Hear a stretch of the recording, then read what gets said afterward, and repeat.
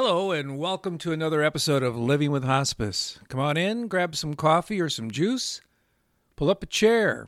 Today we're going to talk about something that affects all of us, renewed or triggered grief. We've covered grief in 3 other episodes describing when it's okay to start grieving or actually when do we start grieving, as well as the entire grief process. Today we're going to talk about renewed grief. Grief does not have an expiration date, and grief comes back to us from time to time. Certain things trigger us to go back and revisit situations or events or experiences, and we revisit some of those old feelings of loss. Before we get started, let me remind you that I am not a doctor or a nurse or a licensed therapist. I am, however, someone who has experienced end-of-life situations most of my adult life. I am the primary caregiver for my adult son, or was, and his entire end-of-life journey, along with my wife, Lori. I've been involved in caregiving for other family members, including my parents, my in-laws, several dear friends, and I've been a hospice volunteer for over a dozen years. I've seen the good, the bad, and everything in between of hospice agencies and different end-of-life situations. There isn't much, really, that I haven't seen or lived through in my experience as it relates to hospice and an end-of-life journey. So, the information you're going to find here is my personal experience as well as that of my colleagues and friends. Now, have you ever been cruising along and a song comes on the radio that takes you back to the good old days? I know there's a couple of songs that will take me back as far back as 3rd or 4th grade down at the ice skating rink in my hometown. Or maybe get a whiff of some burning leaves and suddenly gets transported back to your childhood. Well, grief can be like that too. When we experience the trauma of loss, it can bring back feelings and emotions from previous experiences where we've suffered a big loss. Memories, good and bad, are often brought to mind by the smallest little things, aren't they? Like something we smell or something we hear, or just feeling the sun on your skin. And when closing your eyes, you're transported back to a really nice, sunny, warm place from your past. Revisiting the feelings of grief can also be a result of, well, many things actually, often catches us off guard too. Like, I saw a young man in his late 30s, his side profile the other day, and you know what? He looked like my late son, Matt. And for a second, it was as if Matt was actually there. Then, of course, when this guy turned around and looked towards me, he didn't look anything at all like Matt. Well, maybe a little. Triggered grief is especially present in people who don't allow themselves to fully grieve. And the different occurrences of grief can pile up like snow and ice blowing up against a fence in the wintertime until it finally either breaks the fence or starts flowing over it. Either way, the outcome isn't good. Repressed grief and reoccurring grief are really common, and actually they kind of go hand in hand. It's triggered by sounds and smells and sights, even tastes, as well as words and thoughts. I've had the occasion to taste some German potato salad. Now, my father-in-law made the best German potato salad in the whole world. I always go back to, when I taste some, I think, nah, not as good as Harry's, or, wow, this is great. It's just like Harry's. So all of these things that trigger our senses can also trigger grief, renewed grief. Who was it that said, you can't get out of this life without a few bad things happening? I don't remember who said that, but it certainly is true. We all experience loss. We all experience, the loss of a relationship, a job, finances, broken hearts, dreams, and the list goes on and on and on. But we all experience loss in our life. To manage these feelings, we have built-in resiliency. Our life experiences happen one on top of another to help us build that resiliency. And of course, these experiences can trigger renewed grief. Our feelings of loss are still fresh, some say. Hearing about someone we know and care about getting seriously hurt or even passing away, and it reminds us of a comparable loss that we had previously with a loved one or a friend or neighbor. I remember when I was really little, A U.S. Navy submarine was lost in a tragic accident. I believe it was called the USS Thresher. And it was, I don't know all the particulars, and I didn't really research it, but I recall it was lost at sea and was the coverage was on all three major networks. Back then, we only had three. A few days later, they televised the official memorial service in Washington, D.C. A bugler started to play taps, and my mom lost it. She burst into tears. She sat sobbing on the living room floor. And it broke my little heart. I didn't understand what was going on. After a while, she looked at me and she said, "This is just like when her brother died in World War II at the Guadalcanal. He'd been a sailor on a ship that was lost. And like these submariners on the USS Thresher, his body was never recovered. And there was a giant memorial service in her hometown after the war for all of the young men that didn't come home. And just hearing the sound of that song, Taps, brought on renewed grief, re-triggered grief in my otherwise very strong and fairly happy-go-lucky Irish mother. If you're honest with yourself, I'm sure you could relate to something like that. Did you also know that grief can compound? The feeling of new loss, no matter what kind it is, whether it's a loss of a job or maybe a friendship or whatever, it can pile up on the old losses in our subconscious. And we store those deep in the back of our minds, especially if the feelings of grief are not dealt with and just tucked away in way back in the part of our mind. For example, last year, you lost your grandmother, then your best friend, then your dog got sick and died. And then your best friend from church or club gets transferred to another state and they put their house up for sale. And everywhere you look on the landscape, there's loss, loss, loss, loss, loss. It's true. All of these losses cause us to grieve, each and every one of them in and of themselves. Then you combine those and you've got this big rock pile of loss. After all, these are all losses of things we love and are an important part of our lives. What happens when we don't deal with each of these feelings of loss? Well, we bottle up the feelings and they continue to grow, kind of like a festering or a percolating. And in the back of our minds, well, there's a little pressure cooker kind of thing. There's a term for that. It's called compounded grief. And there are consequences from compounded grief. And it's exactly that. It's when all of our grief from all of our lifetime gets compressed together and it gets really ugly if we don't deal with it. Our outlook on life is changed when we grieve. Life doesn't seem to be as joyful or as positive. The roses aren't as fragrant. Just seeing that for sale sign in your neighbor's yard can trigger feelings of loss and grief. Have you ever found yourself just being down? Just kind of being bummed out. And you don't know why. Maybe you're a cup half full kind of person. And, well, people are saying, you're different. What's going on? Chances are it's because of, at least in part, because of these repressed feelings. And if we don't deal with these feelings, well, like we said, bad things happen, causes us to spiral downward emotionally. And that affects our physical well-being as well. Oh, and the well-being of those around us is affected too. I mean, have you ever worked next to somebody who's just not, they're just off for whatever reason, they're down? So when this happens to you, it impacts not only you, but everybody around you. And because we live life, we work, we engage with others, we do stuff. Another loss comes along out of the blue, because that's what happens in life, right? And our emotional center is, well, at the boiling over point. That pile of rocks of loss that I was telling you about in the back of our minds gets another rock on top. One new tragic event, like, say, the death of a friend, and our capacity to deal with loss can sometimes just get maxed out, and we either act out or we suppress these feelings even more and by blocking them where they sit and continue to percolate and boil and fester. Well, do you know what happens when you charge a hose with water, too much water, and you pinch it off? And then you add more and more water pressure. Well, of course, the hose bursts, right?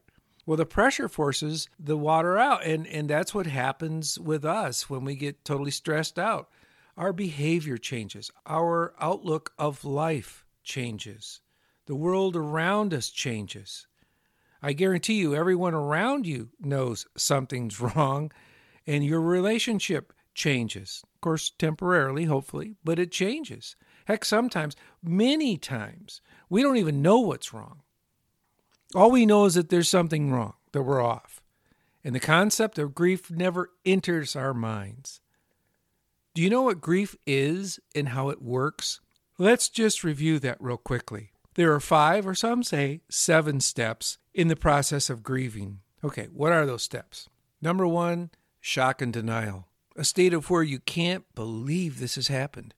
You feel numb, or you just don't know what to feel. You don't feel anything. Number 2, anger. That's part of the why her, or why me, or oh no, why now? Number 3, bargaining. Okay, well, if I do this or I do that, or if I reconcile this over here, maybe this whole thing will go away. Sort of like, Lord, if I promise to be a good person, will you spare my friend? That kind of thing. That's bargaining. Number 4 is depression.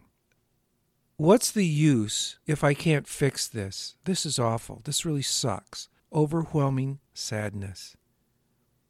And finally, acceptance and hope. Okay, so I can't change this situation, but I can choose to make the best of it.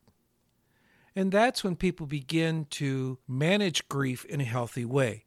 Like I said, grief doesn't have an expiration date. And in my view, grief never goes away. But we can manage it in a healthy way and retain our well-being, both physically and mentally. This is especially helpful at like birthday time or holiday time.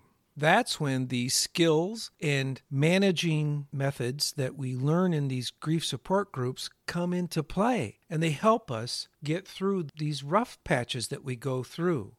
So, how do we manage all of this? Let me suggest that there are a few things that all of us can do to help when the feelings of a previous loss compound with a new loss, and then something triggers my grief. And for me, that happens quite a bit. The first thing I do is redirect my thoughts. For example, I hear something or I see something or I just have a thought, something that reminds me of a loss, the loss of my son. And I get this overwhelming sense of sadness for a split second. And I think to myself, okay, Mitch, we're not going there today. Not right now. Sometimes I even say that out loud if I'm alone. And I immediately think of something I like, turning on the radio and listening to the oldie station. I know, I'm weird, but that works for me. And if I'm in a conversation with someone and the topic comes up and I get this renewed feeling of grief, I may participate a little bit in that conversation. Then I politely say, I'm sorry, enough of that. Let's move on. And I change the subject to something more upbeat. And a lot of times I throw in some humor. I lighten the mood and redirect the conversation. So redirecting your thoughts is a really good tool to deal with these triggered episodes of grief that come on us. Second, you can prepare yourself for these triggers that bring these feelings of grief back. You know what you're going to feel, and you know why you're feeling these feelings, so you can choose to manage those by reliving them for a moment or choosing not to. This preparedness helps you. It takes the surprise out, helps us manage these triggers and minimize their impact on us. Next, we need to accept the fact that anything can trigger your feelings. And I mean anything. Smells, sounds, looking at someone, hearing something, or sometimes even just a random thought. And of course, it always happens when we least expect it. So instead of letting the intensity of the reminder blindside us, be mentally ready so that when grief triggers appear, you can wash it out with positive thinking or another grief recovery strategy that you might employ that you learn at one of these sessions. Or at the very least, like I said, redirect your thoughts. End-of-life journeys are difficult. They just are. And we always suggest having help on every step of the journey. And that includes dealing with feelings of grief before and after death. Find someone you trust to help you process your feelings. Remember, they don't need to have any answers. They only need to be able to sit and listen to you and not pass judgment. Just be present. Just sit and listen. As you learn how to manage some of these triggers, like, when did you get divorced? Or, where's Sally? Where's Tom? Get good at seeing those coming. Have your trigger response ready to go, and in that trigger response, steer the conversation to something else if you wish to. Sally's off at college, or, yeah, Matt passed away a few years ago, but his legacy lives on. Thanks for asking. Those are typical kinds of polite responses. I'm going to say something now that kind of sounds maybe hard. Okay? But let that event that you experienced, let it be relived in your mind. Like when I talk about my son's death, it's usually brought on by someone asking me about him. And if I choose to tell them his story, I'm reliving that journey. And not only have I relived the bad there, but I've relived the good. And I feel somewhat better after having that conversation. The grief has piled up in my mind, and now it's released a little bit. In my personal experience, grief comes on easier when I'm less active too. Have you noticed that? If I'm in the middle of stuff and I'm doing stuff and I'm busy, my mind's occupied, I don't have these sessions so much. It's when I'm alone with my thoughts more that these things can happen. We grieve the losses of not being able to see our colleagues every day, or not being able to go out with friends, to go to the same restaurant, or even going to church and hearing God's word, which uplifts us. All of these things compound and they create a ton of loss for us. Everyone copes with loss in their own way. You've heard that a million times. Everybody grieves in their own way. But we all share in a huge sense of it. And these events with COVID and everything being shut down, well, that's just another big rock that's been compounding with other big rocks in our subconscious, and it leads to depression. And these are all losses, so we're on the grief cycle. So what do? Well, here's the big key. We get busy. We get prepared for renewed feelings of loss when they come to us. We're ready when we're triggered to go into grief. We don't let the inactivity be our norm. We get out. We do stuff. We engage people, even if it's just on the internet through Zoom.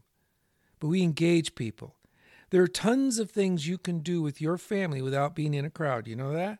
You can go walking, you can go hiking, you can go swimming, you can go biking, you can go fishing, even through the ice if you're a brave person that wants to go out on a frozen lake like me.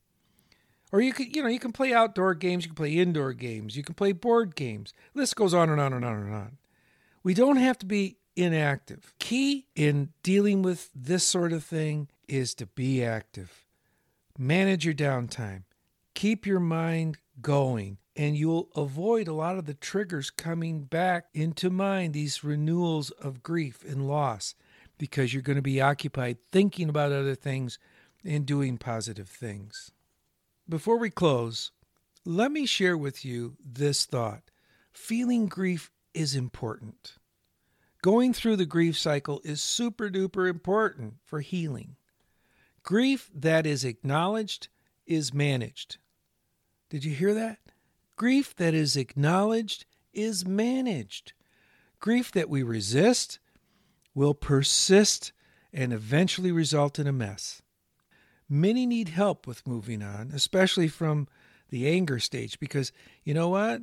Like I said, the expiration date on grief, and a lot of times the grief that we go back to, that stage of grief is anger. Anger and depression, in my mind, are the two big ones.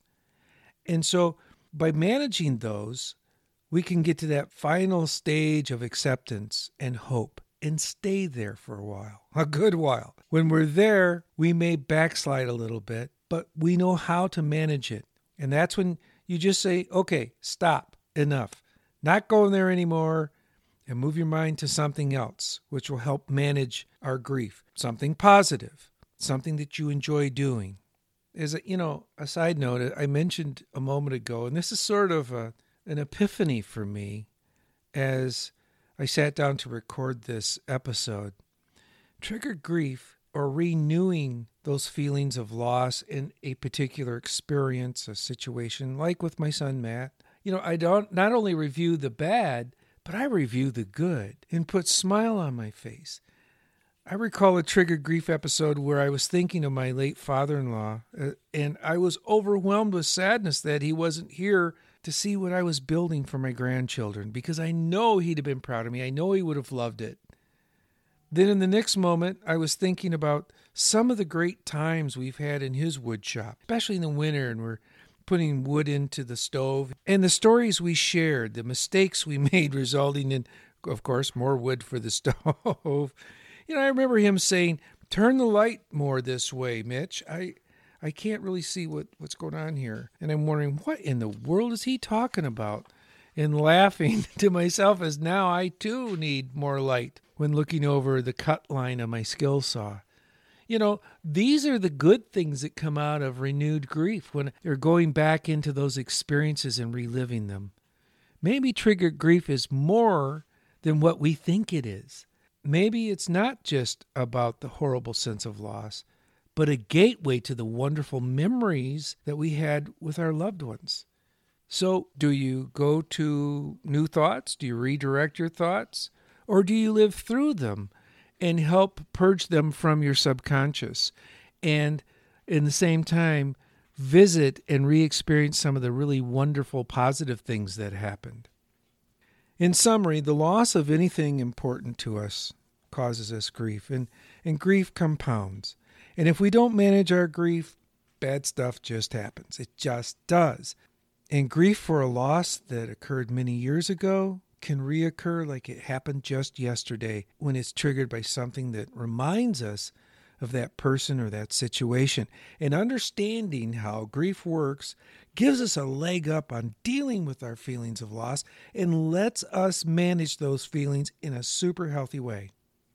Bottling them up, blocking them, or tucking them way back is building a time bomb in the back of our minds.